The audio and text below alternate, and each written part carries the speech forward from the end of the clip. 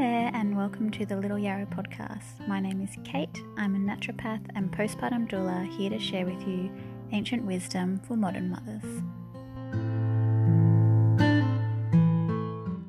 Welcome everyone to the Little Yarrow podcast. I'm super excited for today's guest, Rachel Reid. Rachel, would you like to say hello and introduce yourself to everyone?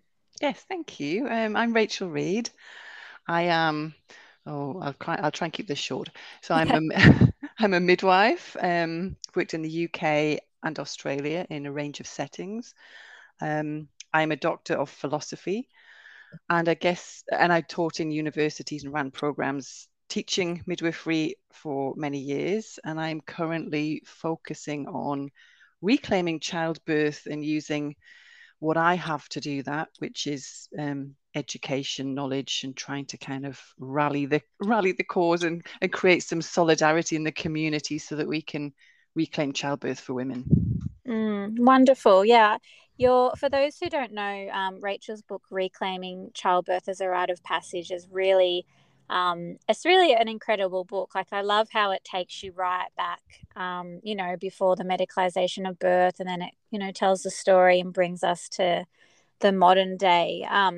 I was hoping that you could chat a little bit about how birth has changed over time, when we do look back at our ancestors, because really, like, this modern birth in the scheme of things, it's actually not very big, like, so much has changed in such a short amount of time. Yeah, and the reason that I included what I call the her story rather than his story of birth was because I constantly get, when I speak or teach, I constantly get asked why, but why? And when the students are trying to work out why what they're seeing is happening in the clinical area, they're asking why. And I felt you can't understand why unless you understand the her story, kind of the roots, I guess, of the fruits that we're seeing now. Yeah. So I went all the way back, right back to kind of the beginning of time, and tried to pull together what birth culture has looked like and how it has evolved. And in a nutshell, and I've only used a chapter to do this, and there's so much more. And I focused on the European evolution, because when colonization happened from Europe, it was that model that was spread across the globe, and that model underpins our modern Western maternity care. So if we go way, way back, humans have always birthed with other humans with them, which is interesting because other mammals don't. But bonobo monkeys do, and they have more similar social groupings to humans, I guess. So they birth with older females.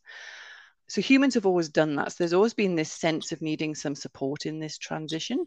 And until very recently, it has very much been the collective culture of women at birth, which is a term that was coined by Adrian Wilson, who really looked at the European ceremony of childbirth in their work. And that's what it was.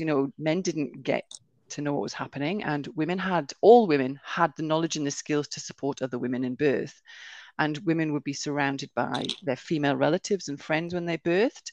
And the role of the midwife kind of arose probably more like what we see as an obstetrician today, in that the midwife was somebody who had specialist skills in supporting physiology, but being able to act when things deviated. So recognize and act, whether that was with herbs, with shamanic chanting. Midwifery actually arose from the shamanic traditions, because way, way back, danger was considered to be outside of the woman. So it was spirits or the environment. So the midwife was very much working with the spirits and the environment to protect the woman. That's very much shifted completely on its head to now. In modern day, we see the woman's body as the danger, and we think that the things that we do to the woman are saving the woman from that, when often they're just creating more risk and danger. So we saw a shift over time when birth moved from that collective culture of women with, where all women were involved in that. It was like, doing the laundry, or it was just a skill that women had, supporting other women in birth, and midwives were specialists who could manage problems. And then, long story short, it science happened, physicians happened, the witch hunts happened, which kind of Mm. eliminated a lot of that wise woman knowledge, which was the midwives. Um, and, science could now use tools to rescue babies that maybe couldn't have been rescued through other methods. So then women were moved into hospital. Midwives came under the control of medicine. Nursing actually collaborated with medicine to bring midwifery into nursing in order to control them through medicine. And then what we have today is midwives not working for the community and for women and accountable to the community in religion and state, but midwives are now accountable for the institutions that they work in and their registration boards, not directly the woman. And they are very much working under medicine and within hospitals, not in the community. So there's been a lot of shifts over time. And you mentioned in your book as well that the witch hunts of the Middle Ages still continue today, but it's in, it's in a different format. What did you mean by that? Yeah, so, in the times of the witch hunts that we know of, it was very much physical harm. It was a real threat and a danger, Mm. and women were burned and hung and hunted down literally. Um, and and the physicians joined with medicine to do that, and the feudal lords. So it's like a combination of groups that were doing that. Today we have the same thing. If midwives are still hunted in terms of if something happens, if something goes wrong at a home birth, it's a whole different story to if something goes wrong in a hospital setting. Yeah. As working in a hospital as a midwife, when things went wrong, there was a real sense of protection for the midwife because the midwife was part of the organization, Yeah. and everyone battened down and protected the midwife and supported the parents. Whereas in a home birth setting, it's very much what did the midwife do? Why did the woman choose to birth outside of a medical setting? And what did the midwife Mm. do? And the midwife is held accountable. And, hospitals, certainly in Australia, have report midwives to the registration board. And Joe Hunter did some research looking at this. It's really awful it's awful to read the midwives' stories. But what's happened is the private practice midwives who are providing more traditional community-based support are reported by hospitals not for bad outcomes, but for simply not working the way that you would in a hospital. Mm. So, not doing blood pressures X amount of Yeah. times during labor. And they report the midwife, and then the midwife's practice is put on hold while they investigate. This is the registration board. And then, 9 times out of 10, nothing happens. The registration board turns around to the midwife and says, "You didn't do anything wrong. Sorry, carry on." Mm. Meanwhile, that's 18 months of not being able to work. So there's this vexatious reporting happening.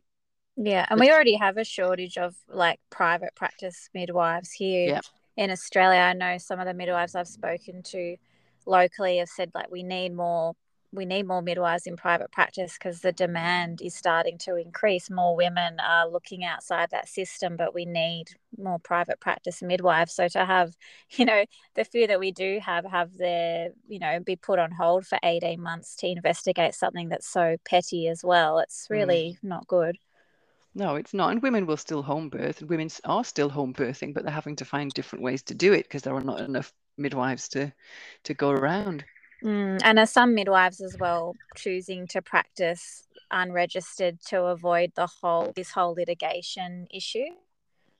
Well, the problem is that once you've been registered, you can't then just unregister and then practice because you will be held accountable Oh, according to the standards of a registered midwife. And that's kind of yeah. been set down in law now after a Okay. particular legal case that looked at that. So if you are Yeah. already a registered midwife, you can do it, and I know midwives do it, but it's a bit of a dodgy space to be in. Um, Mm, so instead, what's happening is women who have never been registered as midwives are offering home birth support services. yeah. Um, and at the moment, they're not actually in WA, I think, in South Australia, that's illegal. But the rest of the states, it's kind of a loophole that nobody's looked at because, Yeah. Yeah, and you mention as well in your book that physiological birth is almost extinct in hospitals now, and I was looking at some of those statistics, and they really are quite shocking. And I think a lot of people either don't know or they just think that they're normal kind of rates. When we look at like induction rates and cesareans and all these kind of things.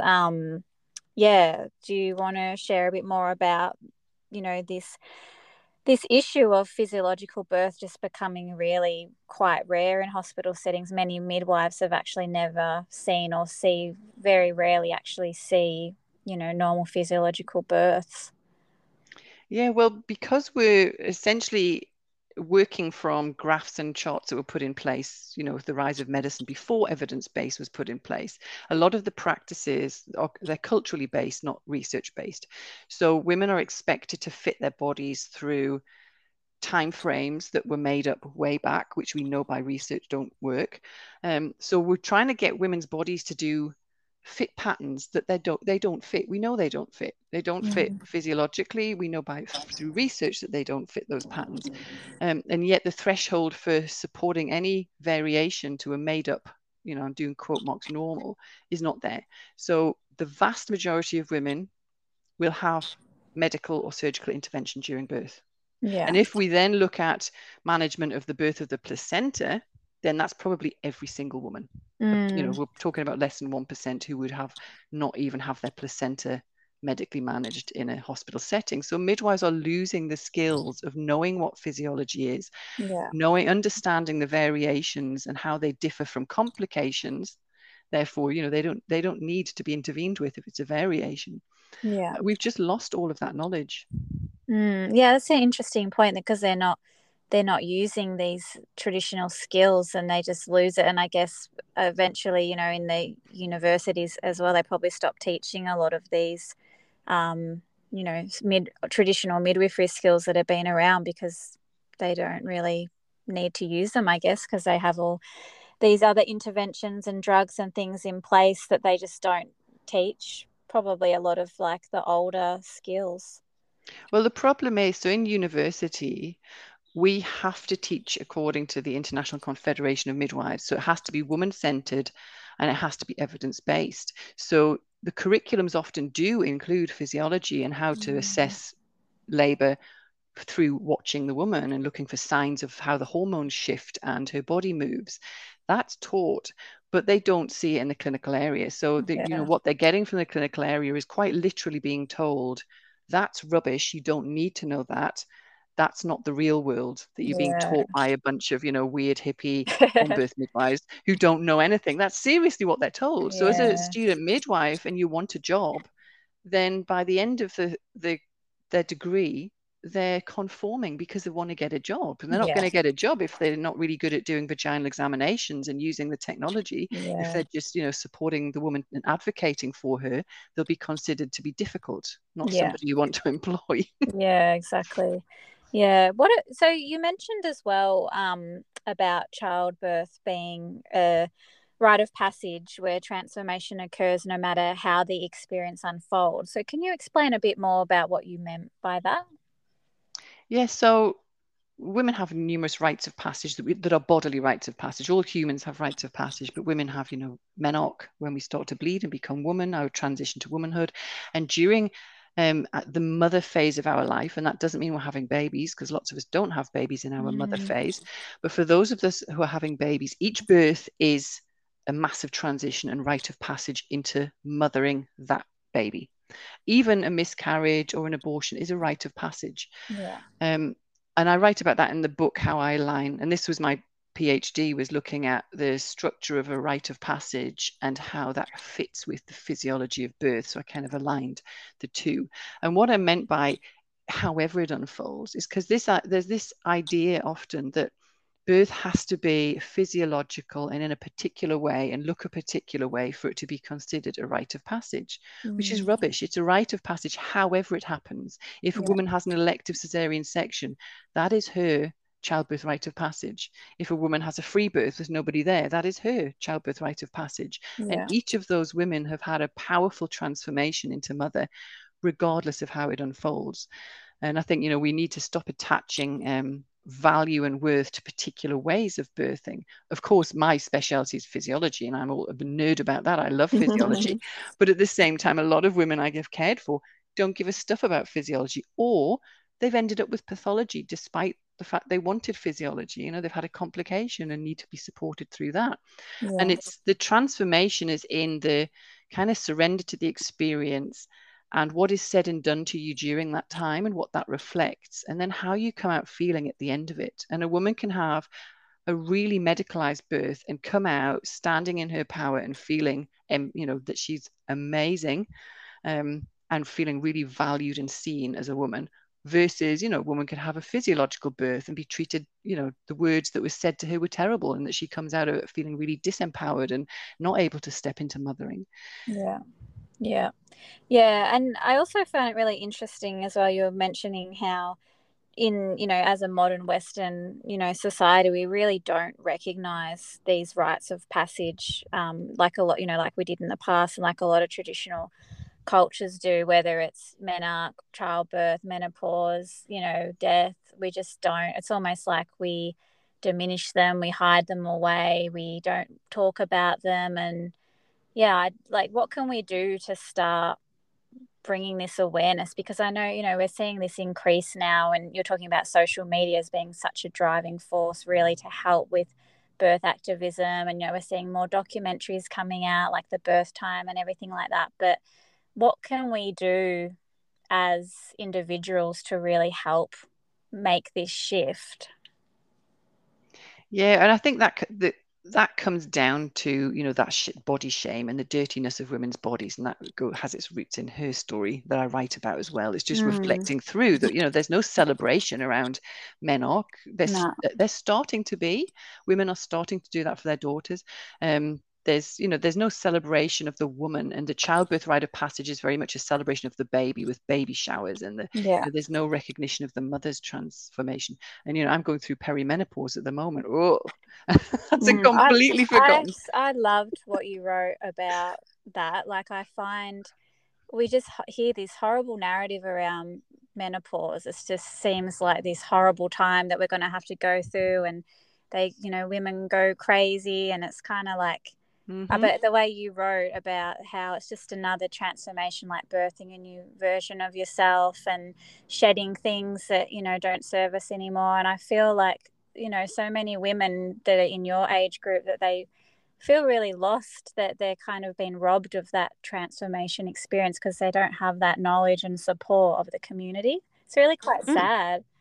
Yeah, and from in a patriarchal society, as you're transitioning, you're not transitioning into woman, which is sexual value. You're not transitioning into mother, which is reproduction, nurturing value. You're transitioning into what, in a culture that doesn't recognize wisdom, or respect age. Then a lot of women feel very lost in that. Yeah. Yeah, so back to what we can do. Yeah. I'm very much, and this is going to be the next course that I create, because I get asked a lot about what we can do.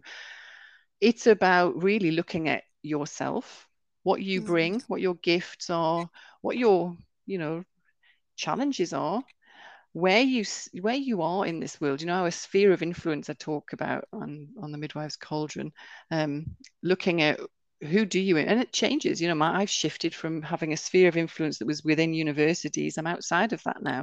So Yeah. looking at who am I influencing here, and how can I support and the reclaiming of childbirth or rites of passage or whatever it is that you want to do. And how can I, it might be really small, for a student midwife, it might just be the words that she uses to communicate to women. Whereas somebody who's, running an organization, they can put in organizational change. You're running a podcast, people are listening to this. So it's all of us doing it how we can on all different areas. That's what's going to make a shift. Yeah, I think the more we talk about it as well, the more people will start to see that there are other options and there are other ways. And the more we don't buy into this, kind of broken system, that, if we can't, it's just going to be perpetuated if we I guess it's almost like, this term voting with your dollar. Like, if you more and more women make that choice of how they want to navigate this experience as well, the more, that awareness will be raised, and the more hopefully women will be listened to rather than ignored.